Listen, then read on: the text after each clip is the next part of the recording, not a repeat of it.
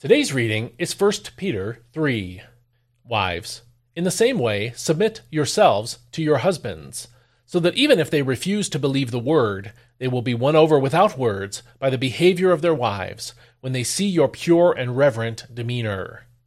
Your beauty should not come from outward adornment, such as braided hair or gold jewelry or fine clothes, but from the inner disposition of your heart, the unfading beauty of a gentle and quiet spirit, which is precious in God's sight. For this is how the holy women of the past adorned themselves. They put their hope in God and were submissive to their husbands, just as Sarah obeyed Abraham and called him Lord. And you are her children if you do what is right and refuse to give way to fear. Husbands, in the same way, treat your wives with consideration, as a delicate vessel, and with honor as fellow heirs of the gracious gift of life, so that your prayers will not be hindered. Finally, all of you, be like-minded and sympathetic. Love as brothers. Be tender-hearted and humble. Do not repay evil with evil or insult with insult, but with blessing, because to this you were called, so that you may inherit a blessing. For whoever would love life and see good days must keep his tongue from evil and his lips from deceitful speech. He must turn from evil and do good. He must seek peace and pursue it. For the eyes of the Lord are on the righteous, and his ears are inclined to their prayers. But the face of the Lord is against those who do evil. Who can harm you if you are zealous for what is good? But even if you should suffer for what is right, you are blessed. Do not fear what they fear. Do not be shaken. But in your hearts, sanctify Christ as Lord.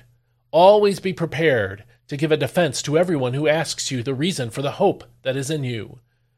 But respond with gentleness and respect, keeping a clear conscience, so that those who slander you may be put to shame by your good behavior in Christ. For it is better, if it is God's will, to suffer for doing good than for doing evil. For Christ also suffered for sins once for all, the righteous for the unrighteous, to bring you to God. He was put to death in the body, but made alive in the Spirit, in whom he also went and preached to the spirits in prison, who disobeyed long ago, when God patiently waited in the days of Noah while the ark was being built. In the ark, a few people, only 8 souls, were saved through water. And this water symbolizes the baptism that now saves you also, not the removal of dirt from the body, but the pledge of a clear conscience toward God through the resurrection of Jesus Christ, who has gone into heaven and is at the right hand of God, with angels, authorities, and powers subject to him. This is God's word. Defensiveness is a natural human response to fear. God created us with a self-protecting instinct. So when we feel threatened, we become guarded about what we do and say. We also get ready to run away or fight, and we look for signs of increasing danger. These instincts are to protect us from physical harm, but they can be triggered when someone tries to harm us with words or deception. If you've been hurt often, you are probably more defensive than you naturally would be, and possibly more than others around you are. The same is true if you've been or felt threatened repeatedly. It is also true in any area of your life where you feel vulnerable. My math skills are abysmal, so I feel anxious when I have to make change or do some kind of calculation in front of another person. I'm sensitive to the criticism in that area and always feel like I'm being judged, so I can get defensive sometimes. By the way, being open about my weakness in math makes me feel less defensive about it. Since you and I know that we have weaknesses and vulnerabilities, we should realize that others do as well.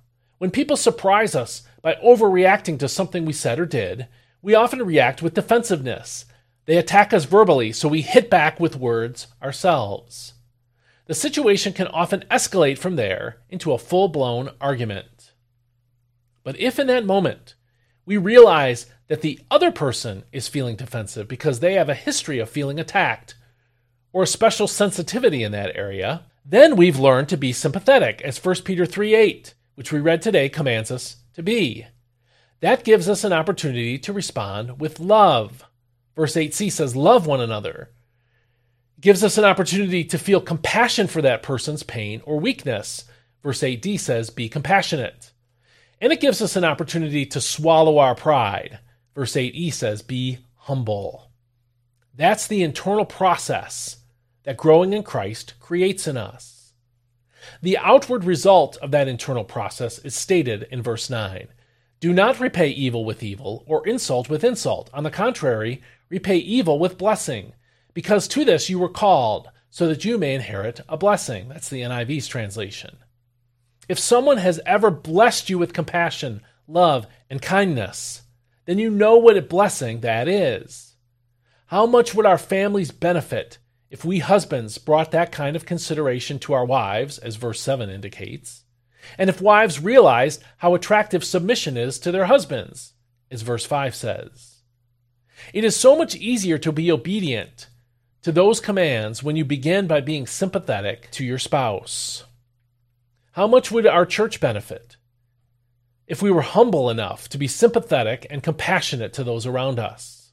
How would your workplace improve? Might God use your loving attitude toward others to open doors to witness for Christ? See verses 15 through 16 for the answer to that. And so I hope this helped you. And I hope you will feel sympathetic toward others and cultivate a sense of sympathy for other people. And I'll see you next time. May God bless you. Have a great day.